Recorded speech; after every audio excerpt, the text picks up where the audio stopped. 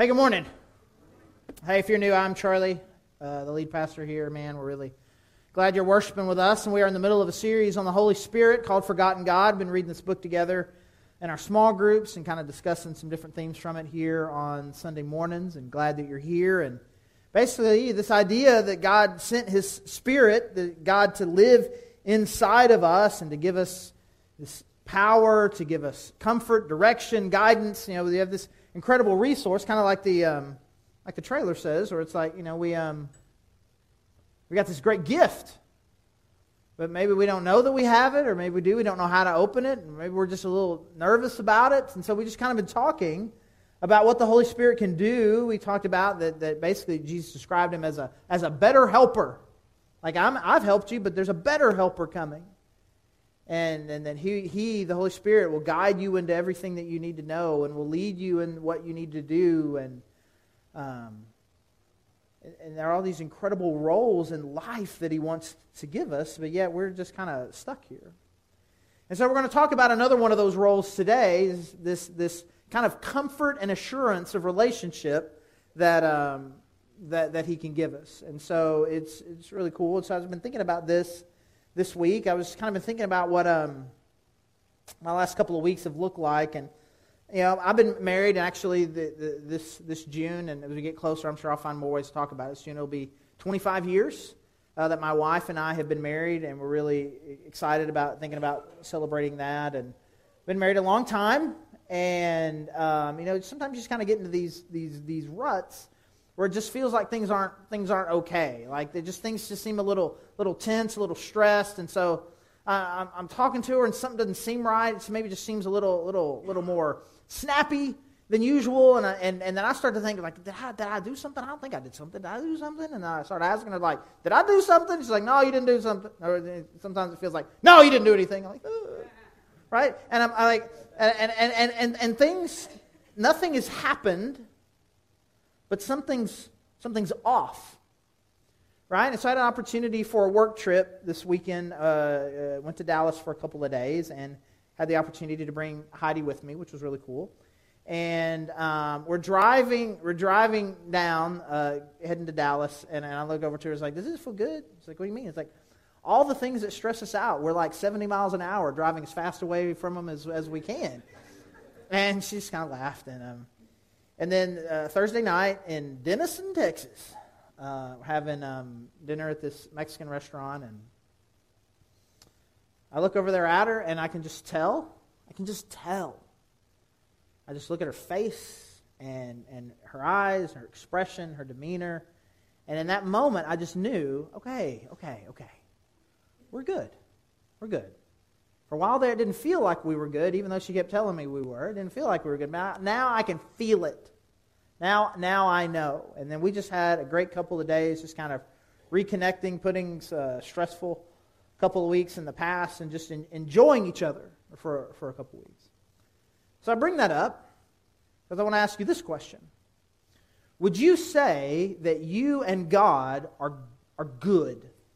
Are you good? Is your relationship good? Like I know I love Him, and I know that He loves me, and the way that we relate, it just feels like we're doing really well. Man, we're good. Does my asking of that question sound weird to you? Do you not even know how you would even begin to process that question? How would you answer that? Not yes or no, but how? Is it based on something you know? Is it based on something that you feel? Is it based on kind of what some circumstance in your life? How would you even begin to answer it? Because there's this thing that Christians like to say this, at least since I was in college, so at least for the last 75 years, we've been talking like this, right? Where it's like, whereas Christianity, it's not a religion, it's a relationship. It's about a relationship with God, it's not about a religion. Which is great on the marketing materials, I guess, right? What's that mean? Right? It's a religion, isn't it? I mean, you follow the rules and God tells you what to do. Like, relationship with God is a phrase we like to use. But if I asked you, how is your relationship with God? Are y'all good? Did we even Do we even have categories for that? And so I think it's important for us. There's a role that the Holy Spirit is wanting to play in our life to help us kind of answer that question. But even really to answer that question, I think there's a couple of things that we're going to look at in this passage in Galatians. I think it's really important for us, excuse me, to make sure, because this passage kind of gives us some clarity about who we were, who we are, and who we could be. Because I think maybe sometimes we get some of these things a little bit muddled, but if we're clear about who we were before we had God and who we are now, but what life could be, who we could be, I think what it means to have a relationship with God will come into greater focus, and who we could be is probably greater than what we think we could be. So the passage is in Galatians chapter 4. In Galatians chapter 4, starting in verse 1. So Paul's in the middle of a metaphor here. I'll explain. Verse 1. What I'm saying is that as long as an heir is underage, he is no different from a slave, although he owns the whole estate. The heir is subject to guardians and trustees until the time set by his father. So he's using a metaphor here of a kid whose dad's really, really rich, and he is the heir to all of the everything. He's essentially the heir of the house, the land, the servants, the cattle, everything. He owns everything, essentially. But for a certain season, while he's a certain age, he's really kind of just like one of the servants in the house. Really, he's kind of less than a servant in the house because the other servants in the house can tell him what to do. Right? So even though you own everything and you're essentially the owner, you're kind of less than a servant right now because the servants get to tell you what to do. So this begins his metaphor. Verse 3. So also, when we were underage, now he's talking about us spiritually, we were in slavery under the elemental spiritual forces of the world. But when the set time had fully come, God sent his Son, born of a woman, born under the law, to redeem those under the law, that we might receive adoption to sonship. Because you are his sons, God sent the Spirit of his Son into our hearts, the Spirit who calls out, Abba, Father. So you are no longer a slave, but God's child. And since you are his child, God has made you also an heir. So I'm not criticizing Paul here. He's way smarter than me, better writer than me, but he gets a little lost in his metaphor here, and I totally track with this. It's fine that he gets his metaphors confused a little bit because it's very common for me to get in the middle of a story that I think is going really well, and then you're laughing, and I'm laughing, and when it's over, I'm like, I don't even really remember why I brought that up, but I'm glad you enjoyed it, and we just kind of move on. It just happens to me, right? I get it. So he's got this metaphor here he's talking about. So it's kind of like this kid who owns everything. He's an heir, and he's a son, but he's also a slave because of how old he is. And you're kind of like that. You're a slave that God then makes the heir, and it's a little complicated. But essentially what he's saying is someone, a kid, he's a slave, but then after a certain point, he becomes the heir. He says, it's the same for you, right? You're not born the heir like this kid is, but you're at a certain time, apart from Christ, you're kind of in this bondage. And then at the appropriate time, and in this instance, the appropriate time is when Jesus comes, you move statuses like the kid does. The kid moves from one of the servants to the heir of the property of the ranch or whatever, right? The kingdom. And so you move from a spiritual slave to an heir in God's kingdom. And so he's kind of making this metaphor, and then he kind of talks about the role that the Holy Spirit plays. So he's kind of making this case for kind of who we used to be, and then what God does when Jesus comes, and then the role that the Holy Spirit can and will play in our life and our relationship with God. So let's just kind of dive in a little bit deeper here, make sure we understand the points here that Paul's trying to make. And the first one is this, is that you were once a slave. This goes for all of us. There was a time in our life, according to what Paul's talking about here, it's like everybody here was once a slave. Everybody here was once, had no freedom. This word, it's a heavy word. It's a strong word. It overwhelms us sometimes as Americans. I think sometimes as Americans we buck that idea of a lack of freedom or being enslaved or a servant to anything. We like to think of ourselves as having always been independent. And so then I say, hey, that there was a time in your life before you knew Christ that you were a slave to something. I've always been in control, right? And we talked about this a couple weeks ago as we were talking about this list of fears that keep us from really embracing the Spirit, that I don't want the Spirit to have control of me because I like to be in control. And I asked this question kind of rhetorically. Has there ever been a time in your life where you really felt like, I'm completely in control? Our idea about having control of our life is mythical. You don't have control. And to the degree that I do have control, I'm not doing a good job. Right? And so he's saying that you're a slave because of sin. And again, one of the reasons why I think that we kind of reject that, and maybe we misunderstand what he's saying, is I think there's a lot of different definitions for slavery, for freedom. And we like to think of ourselves as having always been free because we define freedom this way. We define freedom as that no one can tell me what to do. No one can tell me what to do. No one tells me what to do. All right, which I would like to suggest is a very 2-year-old definition of freedom. Not that the definition is 2-year-old, but the definition that a 2-year-old would have. That no one can tell me what to do. And that's the freedom that a 2-year-old desires. And they express it. And they express it in all sorts of ways. We had a 2-year-old once. We've had 3 2-year-olds actually over the years. But our very first 2-year-old was, she was saucy, right? She had a spice to her. And sometimes people like to tell me stories like, man, I feel like I've got a kid with strong-willed kids. Like, tell me your story. And they tell me the story and I just giggle. Internally, I'm trying to be as pastoral with you as I possibly can as you're pouring out your heart to me, but I was like, man, that would have been a joy. That'd have been a pleasant surprise. She was tough, and at 2 years old, she could articulate herself very well. At 2 years old, she and her mom were having a little thing, and she says to Mom, "I am sick and tired of you telling me what to do all the time." 2 years old. Again, so they're already in the middle of the thing. So Heidi is already at past the breaking point already. And so she responds, well, you better get used to it. It's going to be like this for a long time. Right? And I swear to you, I'm not exaggerating. This kid would walk around the house.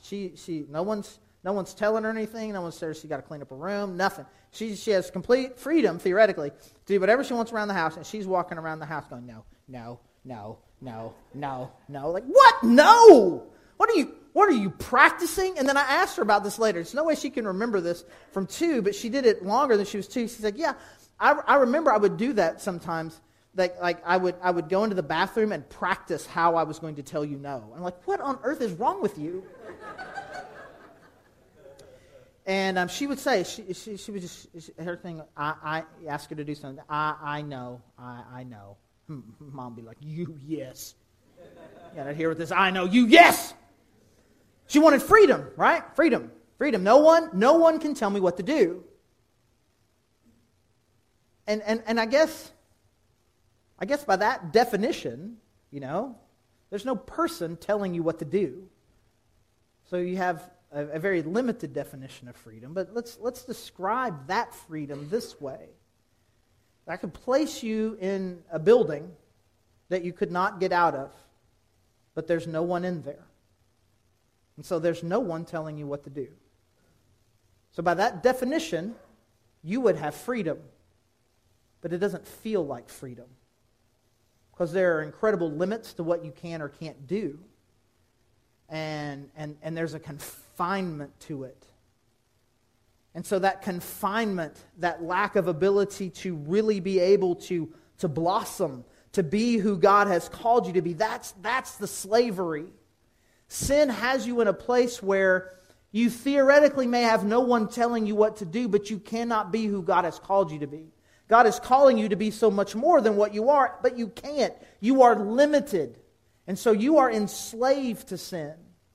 And what we call freedom isn't freedom, and I'll illustrate it this way. There's an idea out there with regards to sexuality that what freedom looks like is the ability to choose to have sex with whomever you want, whenever you want, and that's sexual freedom. Again, by a 2-year-old's definition of freedom, that is freedom.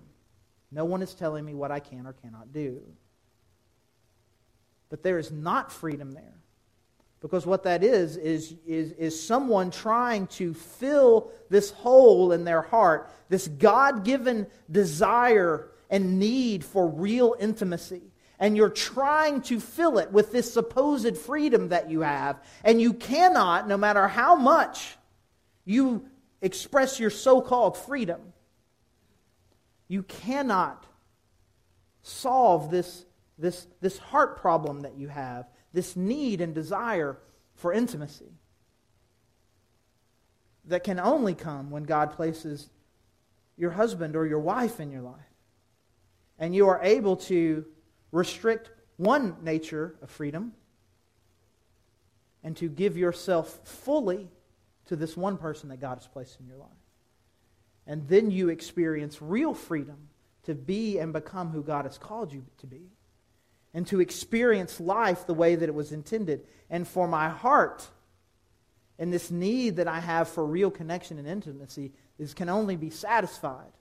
So I give up this false idea of freedom to experience true freedom in my sexual life, in my intimacy with my wife. And so we have to realize that we could use a dozen different examples about how we think that in sin we have freedom. But really it is only bringing a different type of bondage, and it is when we can release ourselves from that we have real freedom. So Paul makes this clear, man. At one time when you were underage spiritually, before you knew Christ, you were in slavery under the elemental spiritual forces of this world. Verse 4, but when the set time had come, God sent His Son, born of a woman, born under the law, to redeem those under the law, that we might receive adoption to sonship. So saying that you were once a slave, but that God made you His heir. You were a slave, but God makes you an heir. And I think it's really important that we just spend just a minute to make sure that we're clear about what we're talking about here. He's saying here is that basically when you were once a slave and your sin was overwhelming you and you were estranged in your relationship with God, and that God put you back in a relationship and now you become His very son or daughter, that's a big deal. It's a big deal because I think sometimes when we think about, Jesus died on the cross for me. So what does that mean? So He died for my sins. Well, what does that mean? See, I get forgiveness. All of that's true. All of that's true. But it is only just one piece of what He did. Because sometimes I think we limit this to just forgiveness. Now, I don't want to minimize forgiveness because it's a really, really, really big deal. Because let's just think about it for a second. You owe some incredibly large debt. $1 million, right? You owe $1 million. You don't even know how you even got in this situation. You're completely overwhelmed. You're completely stressed out. You have no means really to pay. And the payments that you're trying to make, you can't keep up with. It's overwhelming you. And the person comes to you and is like, hey, guess what? I've been noticing how this is killing you. That it's just kind of this spiritual, moral, kind of emotional weight on you, and it's wrecking your finances and your life. Hey, we're just going to call it good. I forgive you. You don't owe me any more money. If that's all that happens in your relationship with God, if that's all that dude does, you don't walk out of there and be like, that's it, that's all you got. That's all you're going to do today? You ain't got snacks? Right? I mean, you'd be overwhelmingly grateful. I would imagine that a lot of you, if we can go way south of $1 million, like if the bank that had your student loans were to come to you and be like, we'll just forget it, we'll just call it good, that you'd want to hug somebody. I never wanted to hug a banker before. I'm going to find me a banker I'm going to go hug, right? It's just that big a deal, which is why there's something so appealing politically when a politician will say that with student loan forgiveness, there's something that's like it's not just money. It's a freedom from an overwhelming burden. And you're like, I don't care what your other 75 political views are. If you can get rid of my student loan debt, you got my vote. Right? So people respond to that because, again, it's not just money. It's the freedom. And that's a huge deal for God to do, to take you from being in this overwhelming amount of debt and just calling you good. You're just good. But that's not all that he did. Now here's where I can connect with Paul, because I'm about to just really mess up this metaphor really bad where it doesn't make any sense anymore, right? But imagine this billionaire or whatever that you're indebted to says, man, I kind of like you. And I got this $1 million estate pretty close to actually where you live. If you'd lie, I'm not really using it, you can just have that. That's weird. It would never happen, and that's why the metaphor's no good, okay? What would you say? Nah, I'm good. You'd be like, yeah. I was like, oh yeah, and while we're at it, I'm just going to go ahead and put you in the will so that when I die, you'll be taken care of for your entire life. That's a really weird thing to say, right? It's not a great metaphor. Which is why the love of God is hard to describe in a metaphor. Because that's what he did. He didn't just look at your debt and say, I'm going to forgive you, where you can be neutral with me, which again would be huge. If all God did was take you from where you were in this huge debt with him to where you could now be neutral with him, that would be a great act of kindness, love, and mercy, and God would be awesome. But that's not all that he did. He also gave you incredible riches, and he put you in the will. He made you his heir, where all that his is ultimately going to be yours. All of the resources that God has, everything that belongs to God, you are ultimately a son or daughter who will inherit that. That's what God did. And I think that it is important. I think it is very important for us to make sure that we understand. Now, I was in a really bad state. I was a slave. I don't want to gloss over the situation that I was in. That God has now given me freedom from that debt, freedom to overcome sin, but in addition to that, has overwhelmed me with riches and made me his son, made me his daughter.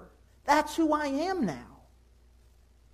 That is a big deal, and I think we need to always take some time and not ever minimize or trivialize or just ignore this great thing that God has taken us from here to overflowing here. And so you were once a slave, and God made you his heir.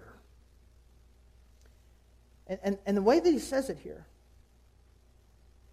because you are his sons, God sent the Spirit of his Son into our hearts, the Spirit who calls out, Abba, Father. Now, it's important for us to make sure that we understand that, because the way that he says that, essentially, you see that word Abba, it'd be really good if you just kind of read in the word dad. Dad. God puts a Spirit in you, and that Spirit lets you know God's your dad. I could tell you all throughout, you read the Bible, you've heard these things. God is Father. Yes, God is Father. I understand. I understand what God is Father. God's like a father. And you hear God's like a father, and you have one set of images in your head. But if I say God's like your dad, that's something completely different. He is a father. He is an authoritative figure. He's your creator. But this is different than that. This is different than an authoritative figure who created you. This is a dad. You may have grown up and only had a father. And so that's the only one of those two images that you can really relate with. But I think even those of us who've only had a father can understand what it would mean to also have a dad. A dad that just loves me. He's there for me. He cares for me. He provides for me. He played with me. He was my dad.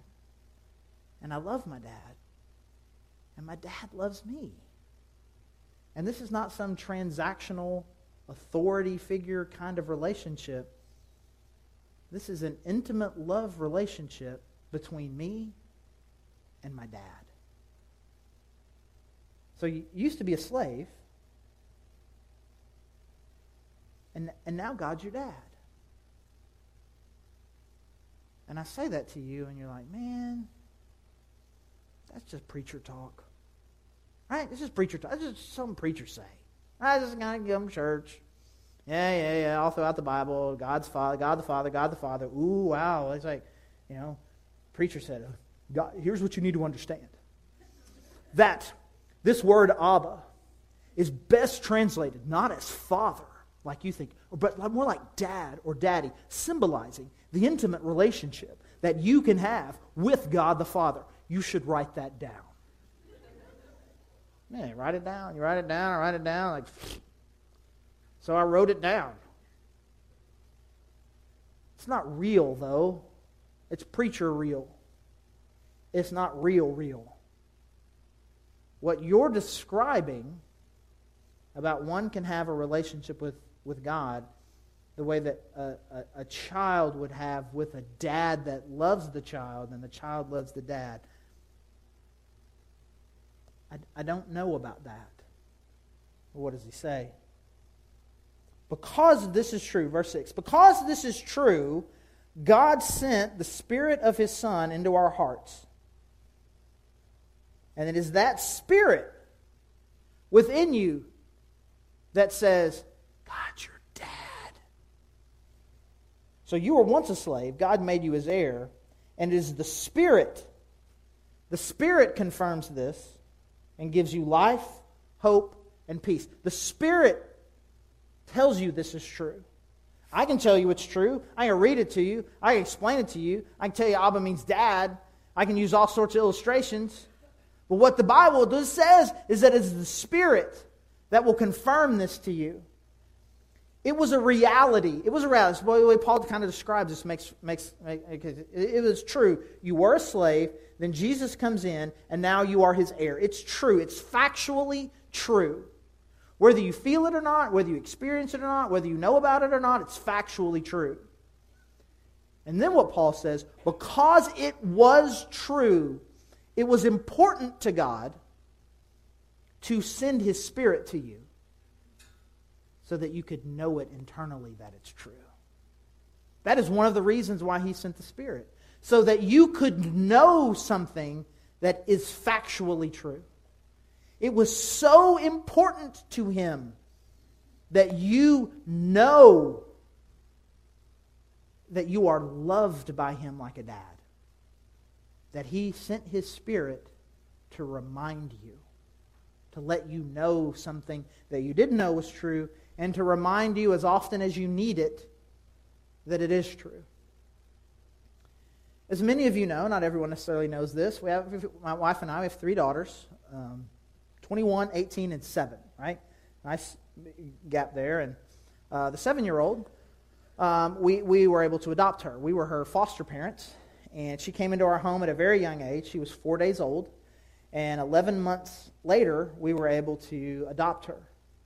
And her insertion into our life, all the 4 other of us that were the Loftons at the time, we would all agree that it is the greatest thing that has happened to us as a family. God placing this precious little girl into our home and making her ours. She has given us more joy and life than we could have ever imagined. And it has been and is, and I imagine will continue to be, an incredible gift from God. And it breaks my heart. I think about this every now and then. It breaks my heart to think about her ever having a day where she begins to question whether her unusual entry into our family gives her some sort of less than status. Like, it breaks my heart. I hear these stories and just even think that there would ever be a moment in her life that she does not know that she is overwhelmingly loved by me and that I'm her dad and will always be her dad. So in preparation of this potential moment, I do everything that I can. I go out of my way to overwhelmingly communicate her my unending and undying love for her and how much she is mine and what a precious gift she is and how much I love her. Because when that day comes, I want her bucket to be full of things that will combat the lie. But if and when that day does come, what am I going to do? well, I'm going to work even harder. I'm not going to be mad at her. How dare you? How dare you think that about me? I'm going to work even harder to communicate to her, to make sure that she knows that she is mine and will always be mine. So I ask you this question. Do you think that God is a better dad than me? And do you think God loves you more than I love my daughters? Now, I would love for that question to be rhetorical. That you would just hear it and your immediate response would be, well, that's a rhetorical question, with an obvious answer of yes. But I'm afraid that for many of us, it is not an obvious rhetorical question with an answer of yes. So I'll phrase it differently to you. I'll say it this way. God is an infinitely better dad than me and loves you infinitely more than I do. And the same desire that He has, that I have, to make sure all my girls know that I am their dad and I love them, He has that same instinct but stronger. To the degree that where He sent His Spirit to you to confirm this to you as often as you need it. To give you the constant assurance that you are His and He is yours.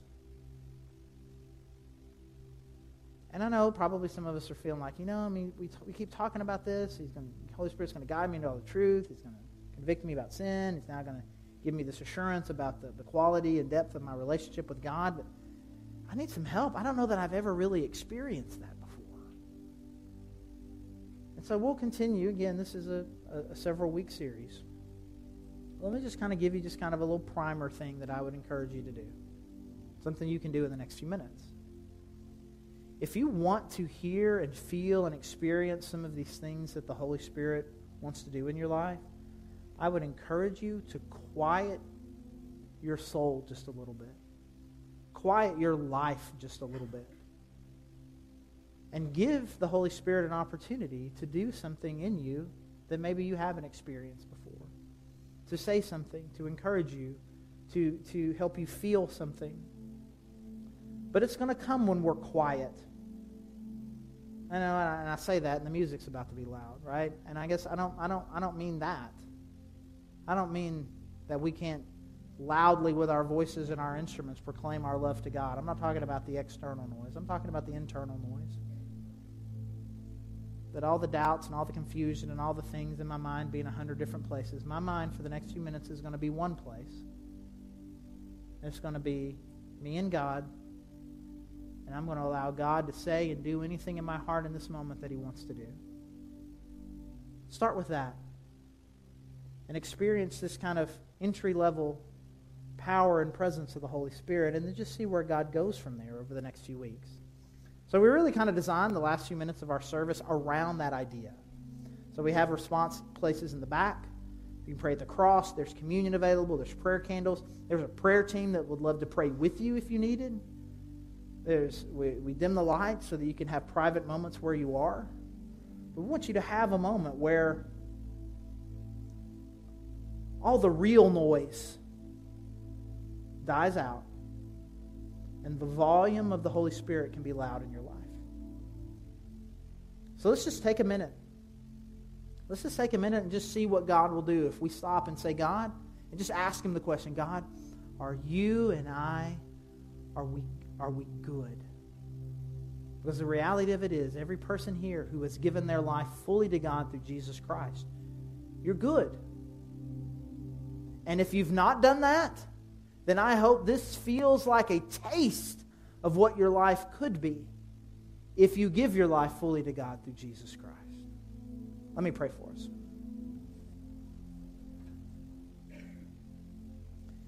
God, again, we just thank You for Your Spirit. And again, I am mindful of the people here who the reality is they're not good with You right now. They've not really understood and embraced the life that is offered through Your Son, Jesus Christ. They've never embraced the sacrificial death that He gave for us. God, I pray that they would. They would no longer settle for being on the outside of the fringes of some religion, attending services. but God would give their hearts truly and fully to you.